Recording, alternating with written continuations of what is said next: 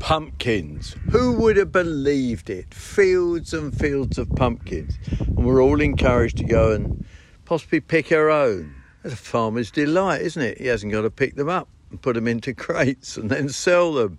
But no, seriously, pumpkin, do you know where it came from? Well, they originated down in Mexico and they were actually grown as a food. Yes, we can grow them as food, but they were then used as lanterns. And we now use them, in theory, to keep away evil around Halloween.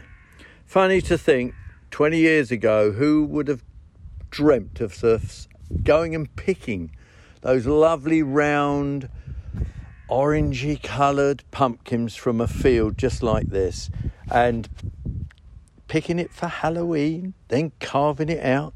No, it hardly happened 20 years ago. And now it's nearly as big in the UK as it was in the US. Are we following them? No, not with our gardens, but perhaps with pumpkins.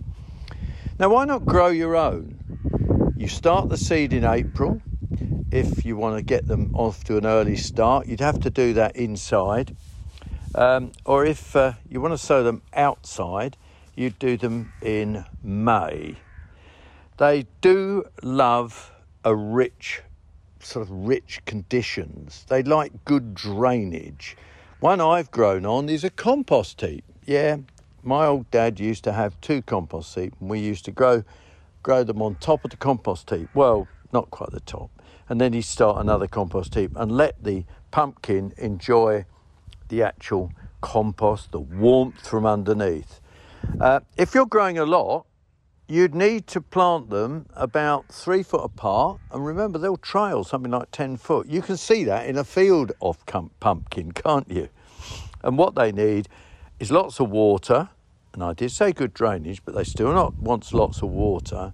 But they want lots of food. And they love potash if you're wanting a really big one. You can eat these orangey ones. People make pumpkin pie.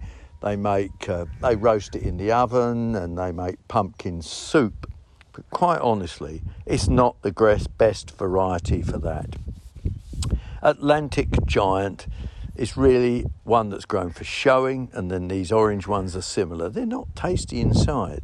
But if you've ever eaten, and I have, Crown Prince, very hard skin indeed, a really hard skin, grey-green in colour, but if you can get into it with a good carving knife and cut up that lovely flesh inside, I tell you what, dribble a little bit of oil over it, put it on a pan in the oven, a little bit of pepper and salt, and it is the tastiest thing that you could honestly have. Another one to look out for is one called Polar Bear. Guess what colour that one is? That's white. So when you're thinking pumpkins, as we are at this time of the year, this time of the year, think of getting some seed in the spring and growing your own. Maybe a big orange one, or maybe what I said, Crown Prince to enjoy eating.